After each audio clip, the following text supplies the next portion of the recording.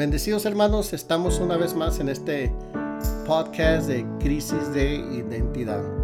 En el último, anteriormente estuvimos hablando sobre dos tipos de personas o creyentes, sino el grupo A le pusimos, ¿se acuerdan?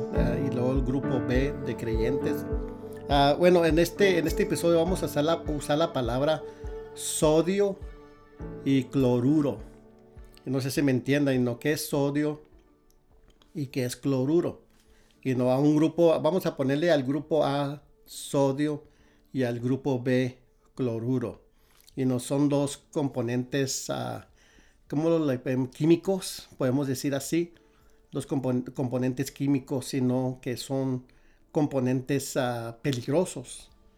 Y no son peligrosos, pero cuando los juntas, se convierten en algo que tú y yo necesitamos en nuestro cuerpo, que viene siendo la sal. Y no aparte, estos componentes químicos, sodio y cloruro, son muy peligrosos, te pueden matar, pero ya combinados juntos, los dos, se convierte esos dos componentes químicos en algo que necesitamos todos los días en nuestra comida y no para la sal. Y no, como dijo el Señor, y no, nosotros somos la sal del mundo, le damos sabor.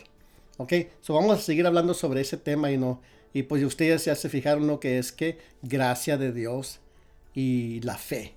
Y no, esos son los dos componentes y se requieren los dos. ¿Para qué? Para nacer de nuevo. Por eso decía la palabra que leíamos, que Pablo decía, por gracia sois salvos, allá en Efesios 2, 8 y 9, dice por medio de la fe, dice esto no de nosotros, pues es un regalo de Dios, no por obras para que nadie se glorie. Ok, quería leerles una vez Tito 2:11, donde en esta versión dice, porque la gracia de Dios se ha manifestado para salvación a todos los hombres, es lo que dice a Tito, la gracia de Dios se ha manifestado o trae salvación. ¿A quién? A todos los hombres. Y nos estuvimos diciendo que la gracia de Dios es lo que Dios hace para ti, es la parte de Él. ¿Ok? Vamos a seguir en hablando sobre este tema es algo muy importante. Porque la gracia de Dios hacia ti, a ver si me entienden, la gracia de Dios es la misma hacia todos. Porque no está basada en o amarrada a lo que tú haces. Eso es lo que es la gracia de Dios. El momento que tú comienzas a relacionar la bendición de Dios, la manifestación del poder en tu vida, a algo que tú haces, ¿cómo se dice? Ya anulaste la gracia de Dios. ¿Por qué? Porque hiciste la bendición de Dios, la manifestación en tu vida proporcional en algo que tú haces. Y no es lo que tú hagas, es lo que Dios hizo por ti. Eso es lo que yo le digo a la gente tienen que entenderme esto, hermanos, hermanas, que no es lo que tú hagas, es lo que Él hace por ti. Porque muchas veces se nos ha enseñado en las iglesias, en los grupos cristianos, en tu congregación, hermano, te ven que eres salvo y ya nomás eres salvo, hermano, mira, ahora ya tienes que hacer esto, tienes que hacer aquello, tienes que venir a la iglesia, tienes que leer tu Biblia, tienes que dar tus diezmos, tienes que hacer esto para tener relación con Dios o para que Dios te bendiga. Ya te ponen un chorro de reglas ya después de salvo. Y el cristiano, como eres nuevo, pues la sigues practicando y sigues con esa mentalidad creyendo de que tu relación con Dios o lo que Dios hace hacia ti es porque tú lo practicaste, porque tú lo hiciste.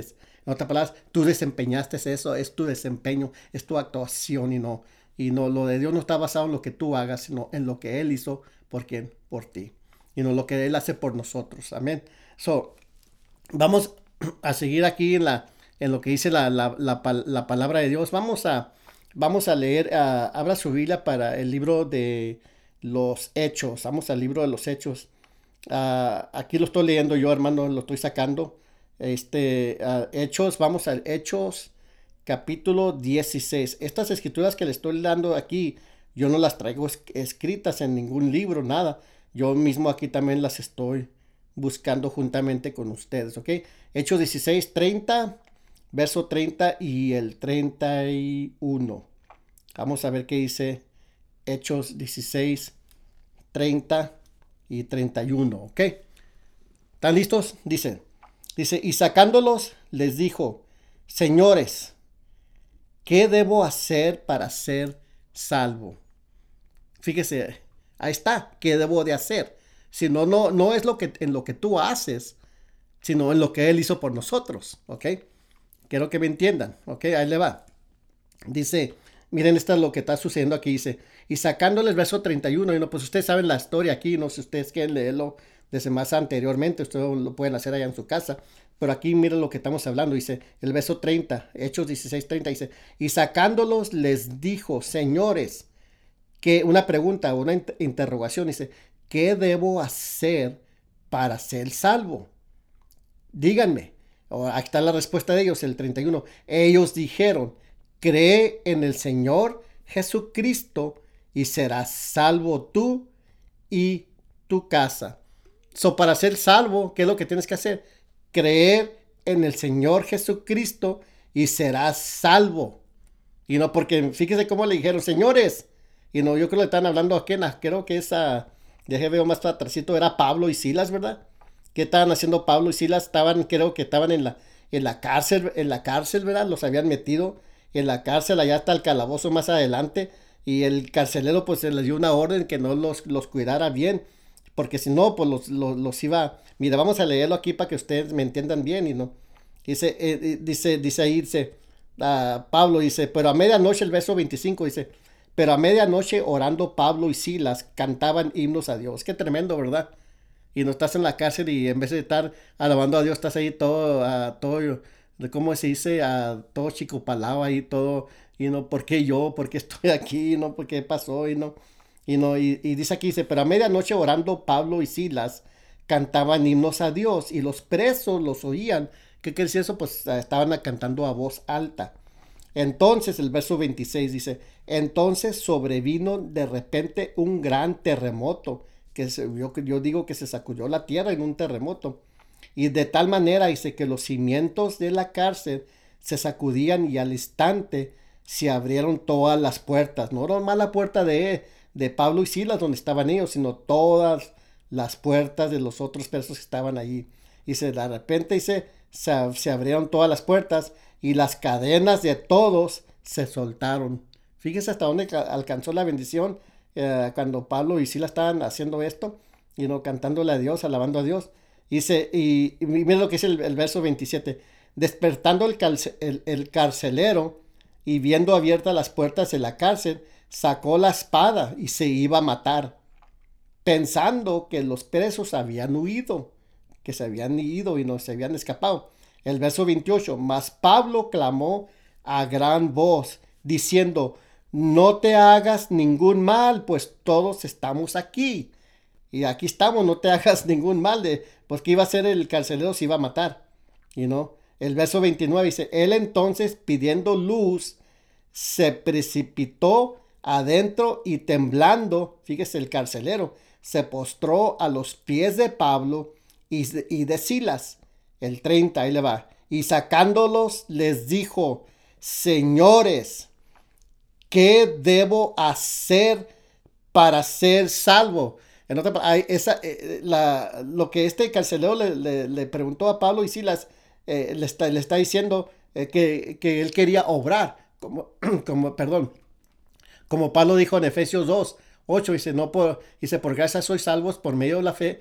Dice, esto no es de ustedes, pues es un regalo de Dios. Dice, ¿qué dice el verso 9? Dice, no por obras, para que nadie se gloree. Este hombre quería hacer una obra, ¿ok? ¿Y qué fue lo que sucedió? Bueno, aquí le dice, señores, dice, ¿qué debo hacer para ser salvo? ¿Qué es lo que debo de hacer? Debo de salir corriendo, pues díganme ustedes, ¿no? ¿Qué es lo que debo de hacer? ¿Qué debo de hacer? Debo de tirarme, hincarme y clamar a Dios. ¿Qué es lo que debo de hacer? Debo de sacar mi Biblia y leer todo el Nuevo Testamento o el Viejo Testamento. ¿Qué es lo que debo de hacer? ¿Ok? Debo de ir a una iglesia inmediatamente y dar limosna o dar diezmos o dar ofrendas. ¿Qué es lo que debo de hacer? ¿O debo de caminar alrededor del edificio? Y no, yo me acuerdo años atrás, una iglesia que estuvimos asistiendo por un tiempo, yo y mi esposa, y no hicieron eso, y no, que caminaron alrededor del edificio, creo que una vez por día, y no, haciendo como lo hacían en el Antiguo Testamento, pero no tenía que haber hecho, era pura pérdida de tiempo, y no, eso no funciona. Y no, como dice aquí el hombre dice, ¿qué debo de hacer?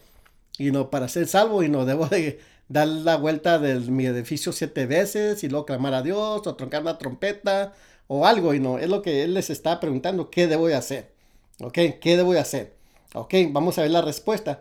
El verso 31, ellos dijeron, ponga la atención, ellos qué dijeron, cree en el Señor Jesucristo. ¿Qué es lo que tenía que hacer él nomás? Creer. Es todo. Believe en inglés.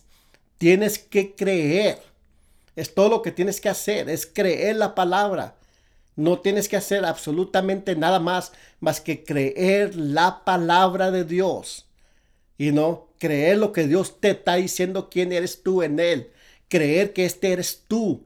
Y no creer la palabra, es todo lo que te dice. No te está diciendo el Señor, ok, creer en el Señor Jesucristo. Y luego, ya que no crees, tienes que hacer esto, esto, otro y esto. No. Y mi relación con Dios no está basada en lo que yo hago, sino en lo que Él hizo por mí. Cuando tú y yo comenzamos a conocer a Dios, a tener relación con Él a través de su palabra, conocerle, porque déjeme le platico algo, hermanos. Cuando yo fui salvo, cuando yo nací de nuevo, hace 43 años, yo me comprometí en saber, en llegar al conocimiento de quién soy yo en Cristo Jesús. Yo tenía un hambre de la palabra en aquel tiempo y todavía la tengo. Por eso platico con ustedes esto, por esta fue la razón de este podcast de crisis de identidad, porque me comprometí desde entonces, hace 43 años, de saber, de conocer, de llegar al conocimiento de quién soy yo en Él. ¿Quién soy yo en quién? En Él, en Cristo Jesús. Y lo que Él hizo por mí. Y pues al principio de mi caminar en Cristo se me enseñó todo esto, como a muchos de ustedes. Ahora tienes que hacer esto, hermano. Ahora tienes que hacer esto, ok. Y luego te tiraban el verso ese, pues, la fe sin obras está muerta, y no. Pero la única obra para nacer de nuevo o ser salvo es creer en el Señor. Y aún Pablo te dice en Efesios, no por obras, no es por obras. Ya de nacer de nuevo y conocer al Señor, ser una nueva criatura, entonces ya todas estas cosas que haces en tu congregación, si das diezmos, ofrendas, si yo leo la Biblia, hermano, no me malentiendan, yo leo la Biblia, yo oro y no, en vez en cuando me pongo a ayunar, hago esto, no, pero no para que Dios haga esto por mí, no. Yo no doy diezmos o doy ofrendas para que Dios me bendiga, no. Yo soy bendecido de Dios. Y no lo estoy dando, ¿no? Porque si estoy haciendo eso, entonces estoy haciendo y no basando mi relación con Dios en lo que yo hago y no en lo que Él hizo por mí. Y cuando yo llego a conocer a Dios, quién es Él a través de su palabra, ahí a terminar este verso que estamos leyendo en Hechos 16, 30 y 31. Dice, ellos dijeron, cree en el Señor Jesucristo y serás salvo tú y quién y tu casa. Cree en el Señor y no cree en el Señor y serás ¿qué? Salvo tú y toda tu casa. Es todo lo que tienes que hacer. Ya que no eres cristiano, ahorita dándole la respuesta de lo que estamos hablando ahorita, cuando tú comienzas a tener relación con Dios a través de la palabra, entonces todo esto lo demás que te están enseñando en tu iglesia o en tu congregación de que ahora tienes que hacer esto, esto, otro, no, eso ya viene naturalmente de ti, porque viene siendo un big producto de tu relación con Dios y no tienes una relación tan amorosa, grande con el Señor, lo estás conociendo a través de su palabra, quién eres tú en Él. Entonces ya eso de diezmos, de ofrendas, de ir a tu congregación, de orar, eso ya viene siendo un big producto de tu relación. Eso es lo que tu relación con Él está produciendo. Y no, y muchas veces se nos ha enseñado que tienes que hacer esto primero para tener relación con Dios. Y sí, no sé si se fijan ahí, ¿no? Que estamos haciéndolo muy equivocadamente. Amén. So, ahora sí me están entendiendo por el grupo A y el grupo B, o sodio y cloruro. Estos son unas químicas peligrosas. Si tú llegas a consumir sodio, te envenenas, te mueres. Y lo misma cosa sucede cuando consumes cloruro, te puedes morir y todo, etcétera, te causa grandes daños en tu cuerpo. Ahora los dos mezclados juntos, se combinan esas dos componentes químicos, vamos a decirlo así, y viene siendo lo que ahora consumimos, que viene siendo la sal. Y eso es lo que la sal, son lo que componen la sal.